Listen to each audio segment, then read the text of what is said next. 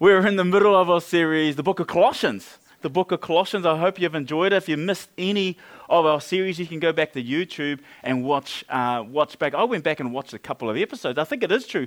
You know, the camera does put 20 kilos on you. I'm watching, man, the camera makes me look bigger than what I am. But anyway, that's what I'm thinking. I was thinking back in the days, like when I was just about 4 or 5 years old, I used to dress up as Superman all the time. Anybody else used to dress up as Superman growing up? Any Superman fans out there? Does anyone still dress up as Superman? Just wondering. Just one at the back. Yeah, that's cool. And so when I was a kid, I would put together my makeshift Superman outfit, and I'll put it in the closet in a hallway. We had a closet in the hallway. I'm going to call it a cupboard. We had a hallway cupboard. So I'm coming out of the cupboard. Anyway, so we had this hallway cupboard, and for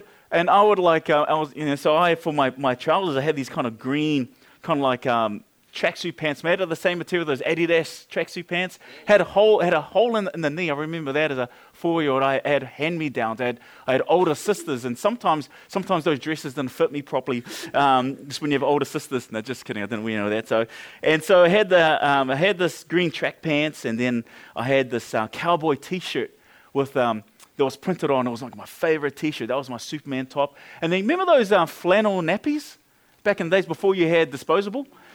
So I grabbed one of those and I want to hide it inside the closet, inside the cupboard, the hallway cupboard. So I would run into the cupboard and I'll quickly get changed, tie up this thing, and then to top off my outfit, I put my underwear on the outside. And I'll burst out of the hallway cupboard and I was Superman. And honestly, I'll be like this mild-mannered toddler walking down the hallway, and I'll shoot into this hallway cupboard, and out comes Superman. I felt like I was brave, I was strong, I was Superman. This is who I was. In fact, we found this old photo of me dressed up as Superman. Would you like to see this old photo? And please don't get too overwhelmed with the cuteness of this photo. So here it is, this old photo of me when I was Superman. So that's a long time ago, and I managed to find. I'm so glad we still have that as Superman.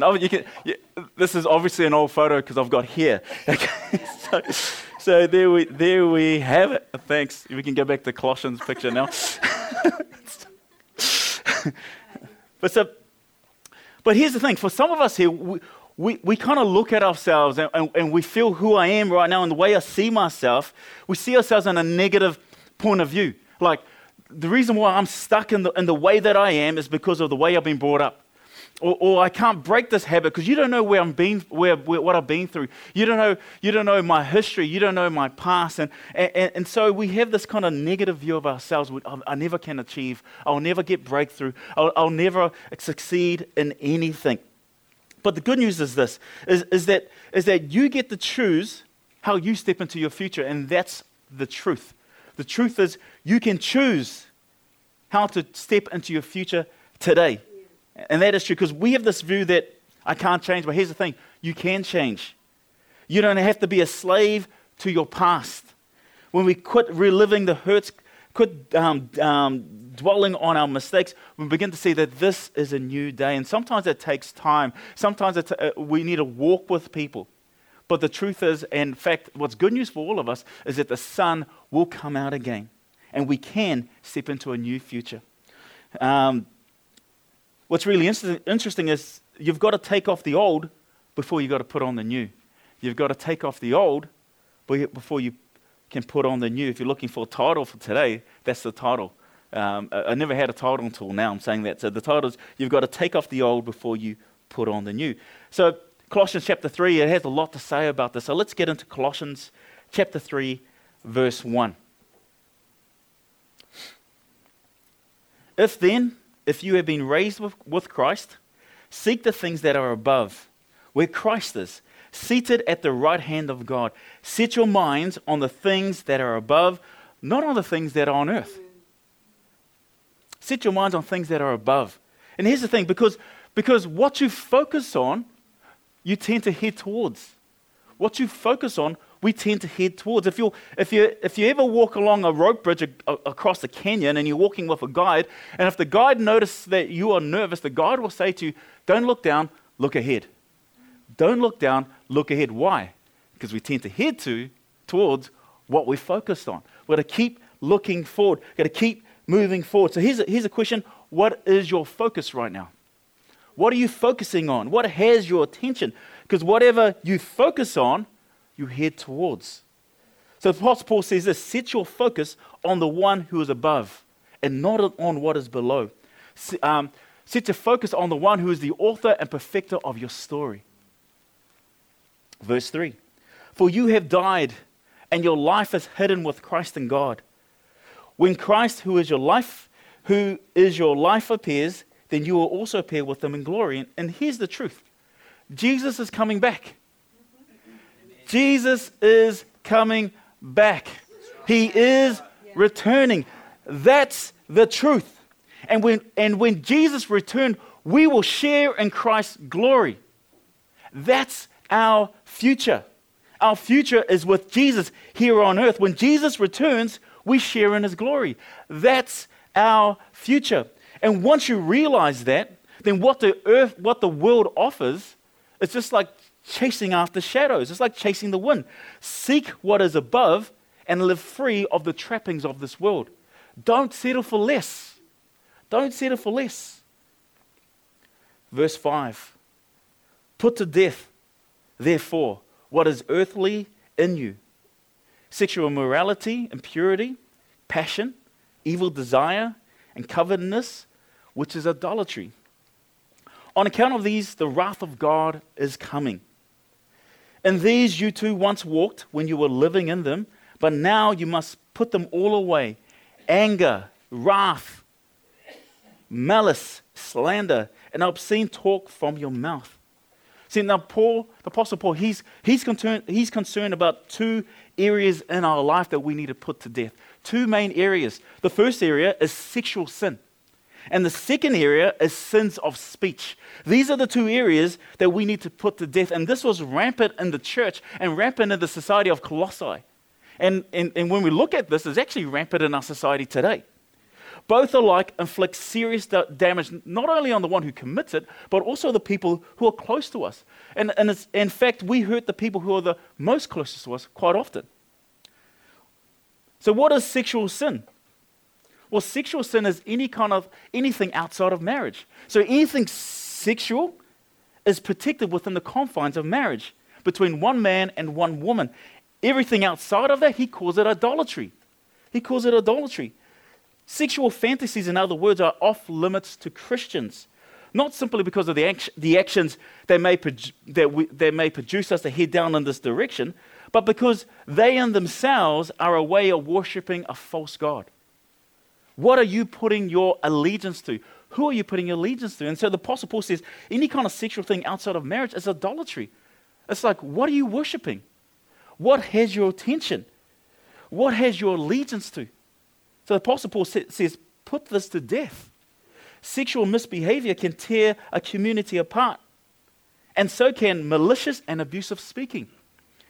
So a church with no sexual sin, but which is full of malicious gossip, has only swapped one evil for another. Because here's the thing, oh, well done, church, well done, people. This is what the Apostle Paul is saying. Oh, great, you're doing a good job. You got the sexual integrity thing down lock. Well done. But you're tearing each other with speech behind each other's back. You're just trading one evil for another. So Paul is saying, don't just put it away, put it to death.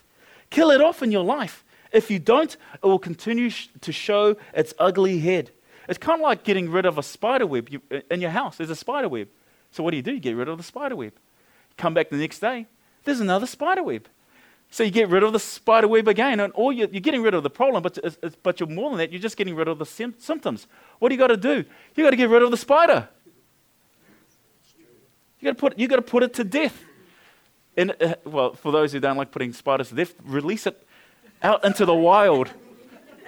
Go forth, chuck it over the fence on the neighbor's side. Go forth and spread your webs. Or get the vacuum cleaner out and anyway. Verse 9. Do not lie to one another, seeing that you have put off the old self with its practices and have put on the new self, which is being renewed in the knowledge after the image of the Creator. You know, we've got to stop trying to convince ourselves that what we're doing is not bad. Oh, I'm not hurting anyone. It's only me. It's okay. You're not only lying to those around you, you're lying to yourself. The key to a new life, Paul says, is like taking off your old garments and putting on Christ. Taking things off, putting off these things. So here I am today. I see I'm no longer putting on Superman. I don't put Superman on anymore. I'm putting on Christ. That's what I put on. I put on Christ, and with Christ gives me freedom. With Christ gives me confidence. It's kind of like a uniform or gang colors, right? When you see a uniform, you know who they represent. If you see gang colors, you know where their allegiance lie. So the Apostle Paul says, when people look at you, can they tell by the way they look at you, through your behavior and how you treat others and how you talk about other people, can they tell where your allegiance lie? Or when they look at you, you look no different to everyone else who's in the world. Because you've got to take off the old before you can put on the new. Where does your allegiance lie? Because when we put on the mind of Christ, that's when we discover what it means to be a genuine human being, to be able to see clearly and understand the deeper issues that's involved behind sexual sin and sin of speech. See, being a Christian means to think harder and not to leave your brain at the door when it comes to new experiences or urges. The next time you're about to experience something or you feel an urge to do something, as believers, we've got to think deeply about it. Don't just leave your brain at the door. Think deeply about it. Put the mind of Christ on. Is this of God? What I'm about to do, I need to put the mind of Christ on me always. And to think deeply about what I'm about to do and on the consequences of these things. To be a follower of Jesus means don't leave your brain at the door. Think deeply about everything you do. Verse 11. Here there is no Greek and Jew, circumcised and uncircumcised, barbarian, Scythian, slave, free, but Christ is all and in all. Love this verse. This verse doesn't mean that there's no more ethnic groups anymore. We're no longer Maori. We're no longer Cook Island. We're no longer. Doesn't mean any of that. What it means is that everyone is welcomed into God's kingdom. That's what it means. And it means that as believers, we welcome everyone, and regardless of background, regardless of color of skin, regardless of the way they appear, we welcome them in Christ. And that's why he goes on to verse 12. Put on then, as God's chosen one. I love this. Originally, God chose the nation of Israel to be his people. But now, through Christ, we have been welcomed in as part of God's kingdom. Put on then, as God's chosen one. So we've got to take off these garments, put the old off, the ways that we used to think and the way we used to treat others, and let's put on Christ. And what does it look like? Holy and beloved. When we put on Christ, then I am holy, I've been set apart. The Holy Spirit dwells within me. And I'm beloved, I'm loved by God. And some of you need to know this truth. You are loved by God. And you've got to put on compassionate hearts. To be compassionate with people, even though they annoy you and they do all these things. I'm putting on this compassionate, I'm putting compassion on. Putting kindness on. I'm putting humility on. I'm putting meekness and patience on. I'm bearing with one another. And if one has complaint against another, forgiving each other. As the Lord has forgiven you, so you also must forgive. This is what it means to put on Christ. And above all these, put on love, which binds everything together in perfect harmony. It's love that binds all this together. We take off the new and we put on Christ, and it's love that binds it and holds it together. See, Paul gives us another list there. It's a contrast list to verse 5 to 9, right? This is what it looks like when we put on Christ. But some people look at this and go, oh, God, he's just a party pooper. He wants to steal my fun. Like, man, I've got freedom to do whatever I want. He just wants to rob me of my sexual freedom. I can sleep with whoever I want. And I've got the right to sleep around. I've got the right to cheat on whoever I want to cheat on. I can do whatever I want with my speech. I can speak hateful things. If you don't believe what I believe, then therefore I hate you. I've got the right to say that. I've got the right to talk about you behind your back. Yes, you have the right to do all that stuff. But if you're honest with yourself, that's not freedom. It's a trap. Momentary pleasure doesn't last. All that we're left with are broken relationships on all levels. All levels. Nor the people that Paul is describing in this section, a bunch of weak-willed, wimpish people. Like, these Christians, they're just kind of weak-willed. They're just kind of like, they can't even think for themselves. Not at all. Have you ever seriously tried to forgive someone who has wronged you? Have you ever tried to forgive someone who's wronged you? It's not easy. Have you ever seriously tried to be compassionate and patient? Have you ever tried to let Christ's peace, Christ's words, Christ's name be a reality around you in the order of your life? Because if you have, you know it's not easy. When we become followers of Jesus, we've got to think. We don't leave our brain at the door. But we've got to think through these things, every action I do, everything I say, and keep it accountable for God, to put the mind of Christ on. Verse 15, and let the peace of Christ rule in your hearts, to which indeed we are called to be in one body. And be thankful, and let the word of Christ dwell in you richly, teaching and admonishing one another in all wisdom, singing psalms and hymns and spiritual songs, with thankfulness in your hearts to God. And whatever you do, in word or deed, do everything in the name of the Lord Jesus, giving thanks to God the Father through him. See, Paul, the Apostle Paul, as we've been going through the book of Colossians for the last 2 weeks, Paul draws this picture together again and again, as he always does. He draws us back to Jesus. Draws us back to Jesus. Well, because it's Jesus who gives us the energy to forgive.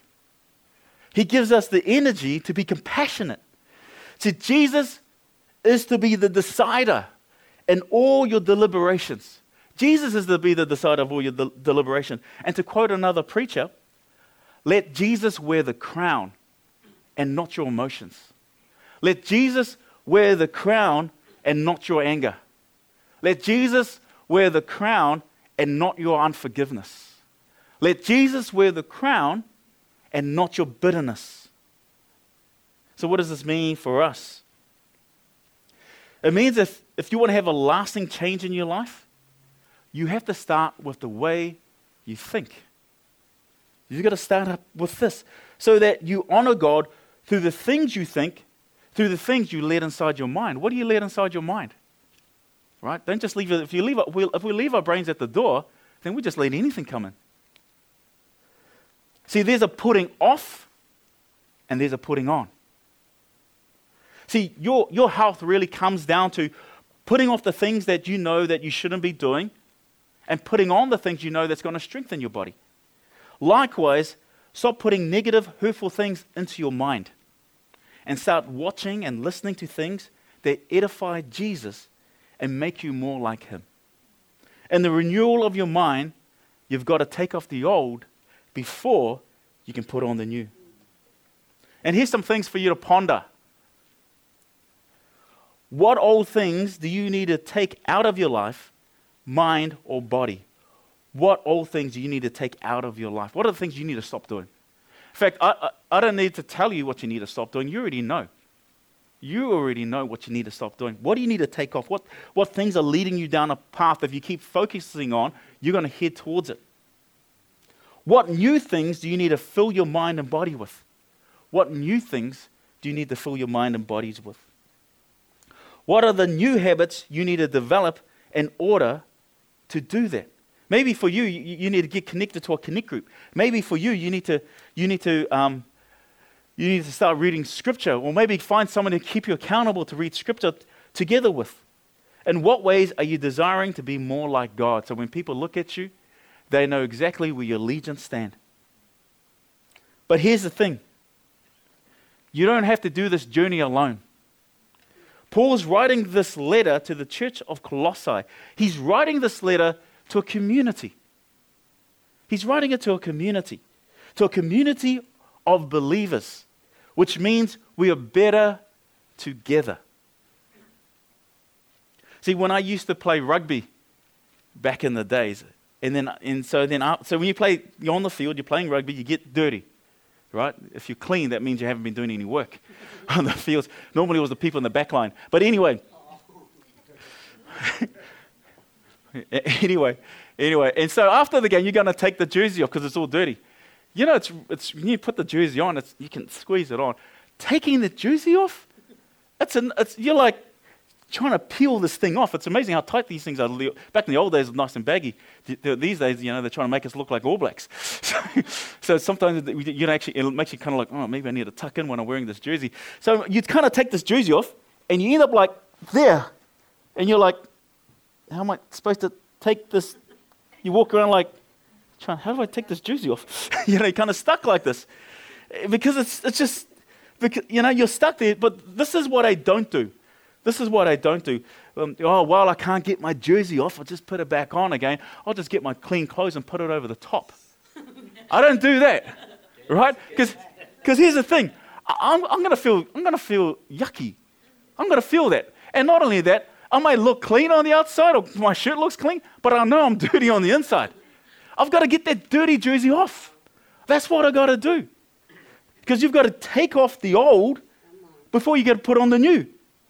And that's why we are better together. Because all I need to do is go to my teammate, hey bro, could you take off my... And it gets kind of awkward when he's standing there like that too. and then you got the whole team standing in like this. Maybe we should have coordinated this better. And so I'm there, and then, what does he do? He goes, he helps me to get free. Not only that, I help him to get free as well. And that's why we're better together. And the reason why you're struggling in your sin is because of pride. Or maybe for you, it's embarrassment what people find out. Or maybe for you, it's because you don't want to look weak in front of other people. So you struggle in your sin alone and you never get free. You just put a clean shirt over the top. And you walk around feeling yucky. And you walk around feeling guilty. And you walk around feeling hopeless. You may look clean on the outside, but you know you need to get this dirty thing off. That's why James says in chapter 5, confess your sins to each other so that you may be healed. We need each other. We need each other. Because this list that the Apostle Paul describes, let's be honest, we can't do this on our own. We need each other. We're better together. We need each other. We got to bear one another's burdens and help them get that dirty jersey off. Here's the thing. You can step into your purpose today. You don't have to do this alone. Find someone that you trust. Find someone that can walk with you. We are a community of believers who are better together. You don't have to be a slave to sin anymore. It's time to put on the mind of Christ. It's time to take off the old before you put on the new. Come on, let us pray.